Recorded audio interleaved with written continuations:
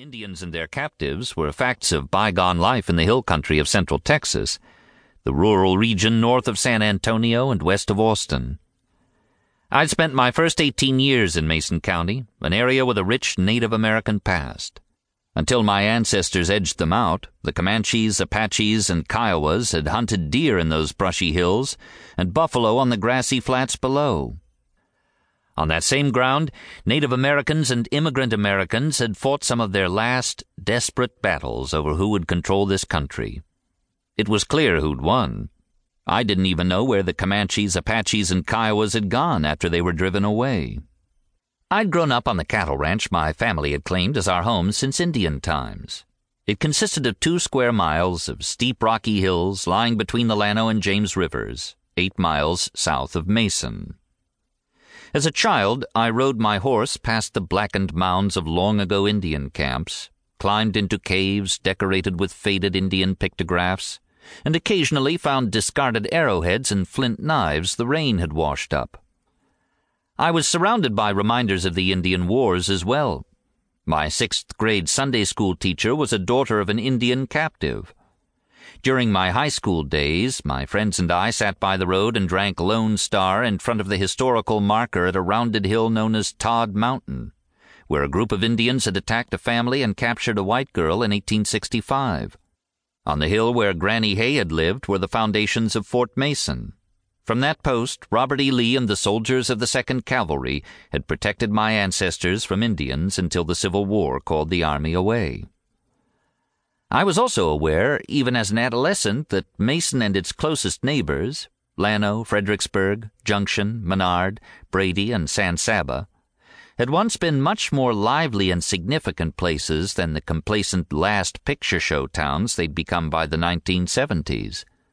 A century earlier, this had been the heart of the Texas frontier, mythologized by countless Western movies and novels, the domain of independent cowboys and their archenemies, the Indians. Still, I never gave much thought to the people who came before me, not even to my family's own Indian warrior. By the time I was grown, the story of my Uncle Adolph's life with the Indians seemed beyond reach. He'd died at the turn of the 20th century, and the only relatives I'd ever known who could actually remember him were Granny Hay's last surviving children. Aunt Kate, Aunt Fay, Aunt Nett, and Aunt Mag had spent their childhood in the 1880s and 1890s with Adolph Korn. As girls, they shied away from their odd uncle who walked with a limp and had a habit of picking them up by their pigtails. They didn't understand why he still acted like an Indian many years after he came home. I wished I'd asked them about him, or at least listened to their tales more carefully. However, by 1970 they'd all died and taken their stories with them. Virtually no eyewitnesses were left. 18 years later, I no longer had my grandmother to tell me what she'd heard. As each generation passed, our elusive Uncle Adolph receded further into the realm of legend, soon to be lost to history. I call him Uncle Adolph by way of reclamation. In our family, we always referred to him as Adolph Korn, for he was never really one of us. But seeing his grave got me stirred up. For the first time, this obscure ancestor seemed real. I wondered if there was a trail leading to his story. As soon as I got home that day, I called Julius DeVos, a local historian who catalogued Mason's cemeteries, to make sure this was our Adolph Korn. "Yes, that's your relative," he assured me.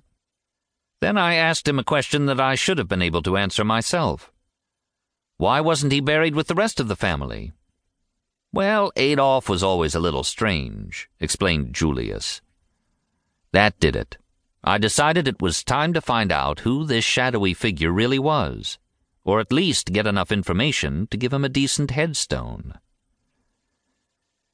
His story was unusual, but not unique. Dozens of children on the Texas frontier were captured by Southern Plains Indians in the 1800s and adopted into the tribes. Many came to prefer the Native American way of life, resisting attempts to rescue them. Long after they were forced to return to their former families, they held fast to what they'd learned while they were away. Some anthropologists call these assimilated children white Indians. Not all of the captives were white, though. The Plains Indian raiders abducted European Americans, Mexicans,